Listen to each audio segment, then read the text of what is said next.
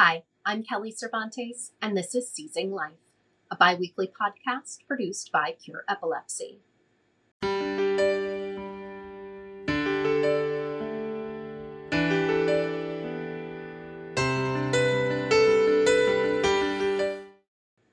Today, I'm happy to welcome Haley Yoon to the podcast. Haley experienced absence seizures and was diagnosed with epilepsy as a child. After several years of medication, her seizures gradually subsided and eventually stopped completely. Now, a 17-year-old rising high school senior, Haley has recently come to recognize the mental health impacts that childhood epilepsy has had on her in the long term. She's here today to talk about that journey and to share how she hopes to help other children with epilepsy. Haley, thank you so much for joining us today. To start things off, why don't you share how epilepsy first entered your life? Yeah, so when I was in first grade, I started to present kind of symptoms. I had absence seizures, so my mom would notice like I would stare off into space a couple times, and then it became more and more frequent, and so she started to become more concerned, and that's when she took me to the hospital, and I was diagnosed with epilepsy in first grade, and that's kind of how it entered into my life. Now, I'm sure in first grade you don't really know anything about epilepsy, seeing as most adults are not well versed in epilepsy. How was it explained to you what was happening? For me personally, it was something I tried not to, I guess, associate with or like um try to learn more about. So all I knew when I was in first grade was that it was called epilepsy, but I never questioned anything about it or asked anyone about it, just because I guess there was like a lot of shame around it for me, so I never really wanted to kind of explore what it meant or kind of what it was in my life. And so I guess I didn't really know much about it at all in first grade. You were started on medication. Did the medication help, or do you remember there being any side effects? Yeah, so for me, with the medications, there was a lot of trouble with that. My family and we noticed that either they would have no effect or, I just have the same amount of seizures and added side effects like um, something we noticed was like lack of energy, which would kind of contribute to kind of the stress levels that I had. So yeah, we had a lot of trouble with the medications and finding one that was right. And eventually your seizures just sort of went away on their own. You outgrew it, as it were. How old were you, and what did that look like as they were sort of going away? Yeah. So for me, it happened between fifth and sixth grade. So right as I was entering middle school, that's when I started to outgrow it. And for me, what we noticed was that there was a like drastic decrease in how many seizures I was having. Like I remember the year between fifth and sixth grade, it was like only a few seizures that I had that year, and then it just completely stopped as I entered middle school. Which I'm sure was a huge relief to you and your family. Yes. We've talked about absence seizures a bit on this podcast before, but sort of to refresh anyone's memory, can you explain what an absence seizure would look like and what it felt like? Yeah. So for me, it's just kind of like when it comes on, you freeze up. And if you were to look at me, I'd just be like wide eyed, like staring off into space um, for like around 10 to 20 seconds. And then like I would come back and have to reorient myself a little bit. Um, but yeah, I do remember it was a little bit unnerving for a couple of my classmates who kind of experienced me like just like staring. Sometimes there was this moment where I had stared directly at this person and he was kind of unnerved by that. And I think that just kind of contributed a little bit to kind of the shame I felt around having it. Like I really didn't want anyone around me to know that I had it. But sometimes moments like that, I just couldn't help it. Yeah. So you've sort of touched on it a bit, but I have to imagine that shame that you're talking about and wanting to hide it and sort of the embarrassment around that. What was that effect on you socially and academically?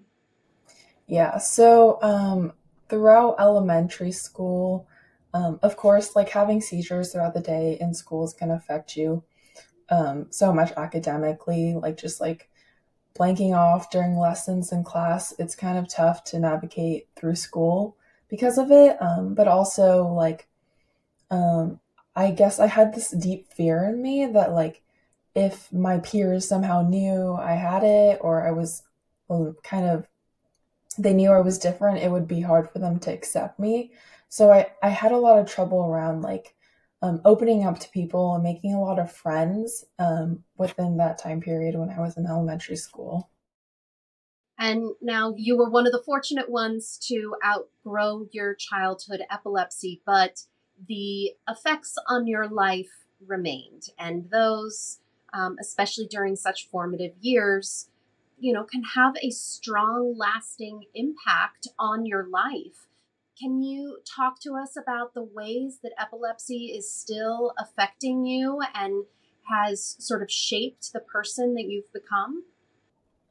Yeah, so I've only recently started like kind of digging deep into how much it had actually affected me because up until before last year actually, I it was just kind of a part of myself I kind of buried and didn't want to associate with, and I realize now how much it had affected so many different areas of my life. As a child, I never really like participated in the sports I wanted to participate in or do a lot of the activities that I wanted to do, just because I felt like somehow my epilepsy made me incompetent. My self esteem was really, really low as a child. And I think that really developed into my teenage years. And that was kind of how it like affected my mental health and everything. There was a lot of like anxiety around, oh, like if people find out, like they're gonna think I'm different, they're gonna ostracize me, kind of. There was a lot of anxiety and fear around it. So it really, really affected me emotionally in so many different ways. I had a school program that I was a part of. It was an independent study program, and I got to work with a mentor, and she was a former clinical psychologist. And she had pointed out something that I never really realized, but growing up, I was always told that my handwriting was really small. And she pointed out, like, oh, you have really small handwriting. I was wondering, like, that might be a reflection of kind of how you felt when you were younger. Like, you felt small, and that was just kind of one of the ways it reflected into your life. And I was like, that's such a small thing in my life. Yet, even epilepsy was like somehow subconsciously going into the way I was writing and how small it was. That is absolutely fascinating, the way that sort of showed up in different ways throughout the way that you express yourself. When did this sort of self-identifying and unpacking of the shame that you carried from epilepsy, when did that begin, and what kickstarted that? Because I'm sure that was a lot to unpack. Yeah. So, in the last school year, basically, I was a part of this program at school. It's the independent study program. And essentially, what we do is we choose a career that we're potentially interested in and find someone and research a certain topic to kind of mentor us. And so I had chosen neurology. Um, Maybe subconsciously because I wasn't thinking about epilepsy at all, but subconsciously it had affected my decision to choose neurology. Yeah, but I had gotten my mentor, the clinical psychologist, and I started to kind of look into like research articles about epilepsy and the stigma around epilepsy, and I was like, oh, this is really interesting. Maybe this is what was going on earlier in my life, and my mentor really encouraged me to like look into it and everything, and that's kind of how I started digging deep into it, and I started working with my mentor to kind of see how the research was kind of correlating and um, presenting itself in my life when I was younger. And that's when I started digging deep into it. And now I'm kind of just uncovering everything and going through the journey of that right now. I'm sure that is quite overwhelming and emotional at times, but also has to be somewhat freeing in that, this is a topic that you didn't want to talk about. You didn't want anyone in your family to discuss with you. And now you are on a podcast sharing your journey, which is, that's leaps and bounds from where you were. I wonder, is this just something that you're now recently talking about your epilepsy, or once your seizures stopped, was it something that you ever discussed with your friends? So once my seizures stopped, I no, I didn't discuss it with any of my friends at all. But yeah, when I started looking, researching into it within the last school year, that's when I started kind of telling the people around me about like what was going on in my life back then. And so, yeah, it's been a really recent thing for me, like telling everyone, oh, I had epilepsy when I was younger. And this was probably why I was like blanking off into space in so many different moments. But yeah, everything has been a really recent thing for me. Hi, this is Brandon from Cure Epilepsy. Have you or a loved one been recently diagnosed with epilepsy? Are you looking for more information about epilepsy and available treatment options? Go to cureepilepsy.org/4-patients to get resources and information about epilepsy. Now back to seizing life. Now, I understand your work in this school project with the psychologist inspired you to write a letter to other children who are living with epilepsy. And I wonder if that's something you might share with us today. Yeah, of course. So kind of how it came about though was my mentor, she encouraged me to write a letter to my childhood self or something my childhood self would have wanted to hear. And so that I kind of, based off the idea, I was like, oh, maybe, I can write a letter that is for all the children living with epilepsy now. And so I can read it for you. It goes, Dear friend, I have been in your position as well. After my diagnosis of epilepsy, I felt unsure and alone throughout the process. Sometimes I felt ashamed for having epilepsy, and other times I felt excluded and different from all my friends. It's normal to feel all these emotions. Having epilepsy isn't always going to be an easy journey. Something I've learned over the years is that there are so many people willing to support you through your journey. Some people eventually grow out of epilepsy and others have it their entire lives. But remember that there are always people there to guide you. Learn to love all of yourself and don't neglect the part of yourself that makes you special. Shame can make you feel small and invisible, but remember there are so many people out there just like you, feeling the same emotions as you. You are not alone in this. Learn to be proud of who you are. Every part of you is special. Love, your friend. Ah, Haley, that is so beautiful and so meaningful, especially coming from someone who has experienced it directly and personally and has come through it on the other side. Now, I know that you wrote this letter and it's inspired you to come up with a project idea. And I'd love for you to share that with us now. Yeah, so the reason I had actually reached out to Cure Epilepsy in the first place was based off of this letter that I had. I had an idea maybe where, adults living with epilepsy or people who have had epilepsy can maybe write letters to children now living with epilepsy. Because I think one thing for me was when I was younger, I felt very alone throughout the process because I didn't know anyone around me living with epilepsy. And I think when you have it as a child, you can feel like, oh, I'm the only one going through this. Like it's really hard to navigate that. And so I think, having a letter written by someone who has had the experience might be encouraging for a lot of the young children nowadays. And so that was just an idea that I had for a campaign, and that's how I reached out to Cure Epilepsy. I love that idea and cannot wait to see what we do with this project coming up. Please, everyone, stay tuned for more on that. Now, Looking back, were there any coping mechanisms that helped you? Is there anything that you would say to a parent? Get any advice that you would offer to a parent who has a child with epilepsy? Different tools, techniques that might help their child who is living with epilepsy? Yeah, so if I were to give advice to any parents or anything, I think it would be like to have, no matter how your child may say they're feeling, I remember when I was younger, I would always say like, oh, I'm fine, I'm fine. Um, it might be a completely different situation. And I would tell them like, maybe have that hard conversation with your child about how they might really be feeling about everything. Cause, for me, it was the whole shame part of it, that I kind of felt as a child, and I never really talked about it with any of my parents. And of course, it's not something I blame any of the adults in my life for, just because I think they had thought that whatever, if they had appealed to my wishes as a child, that was what would be best for me.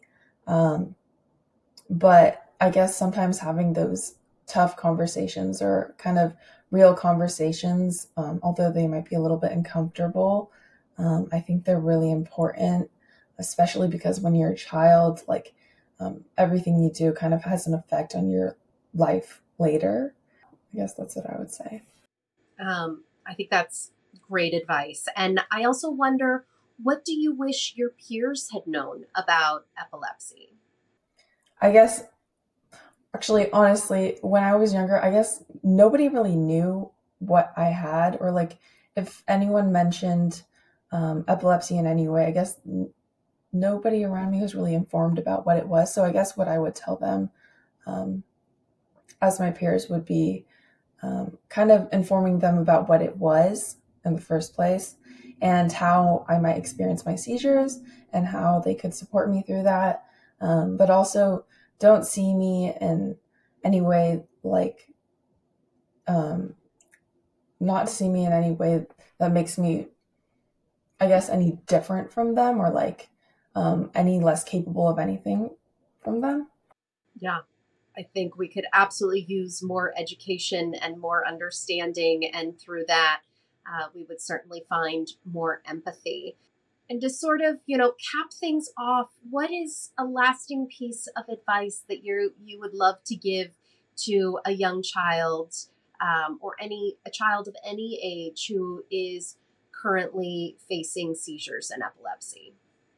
I think something that I would tell them is that there is no need at all to feel any embarrassment or shame around having epilepsy, just because it's not something within our control.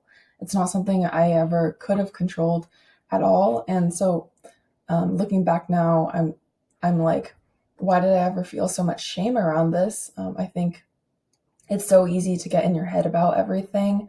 Um, but yeah, something I would tell anyone, any child living with epilepsy now, is that um, it's nothing to be shameful about. And honestly, I see it as more of a strength to be able to get through something that you're getting through. Um, yeah, so I would see it as more of a strength, and something that makes you unique, and not something at all to hide, or, carry alone with you. Haley, you are amazing. I am so grateful to you for sharing your journey and your experience with us today. Best of luck. You're heading into your senior year of high school in the fall. Is that correct? Yeah. Amazing. Well, wishing you so much luck in your future endeavors, and have an amazing senior year.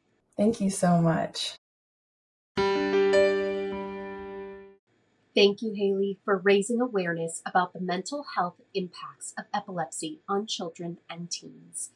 Please keep an eye out later this year for a Cure Epilepsy social media campaign based on Haley's letter writing idea. Cure Epilepsy was founded 25 years ago by mothers who were desperate to help their children living with epilepsy. These moms challenge the research community to find cures for epilepsy by better understanding how and why it develops. So much has been learned in those 25 years, and we are closer than ever to finding cures. If you would like to help us achieve our goal of a world without epilepsy, please visit cureepilepsy.org/donate. Cure Epilepsy, inspiring hope and delivering impact. Thank you.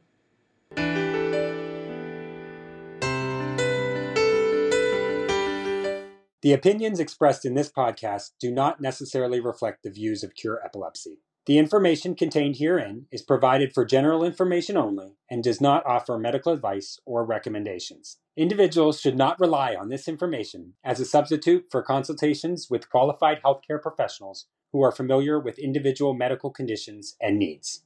Cure Epilepsy strongly recommends that care and treatment decisions related to epilepsy and any other medical conditions be made in consultation with the patient's physician or other qualified healthcare professionals who are familiar with the individual's specific health situation.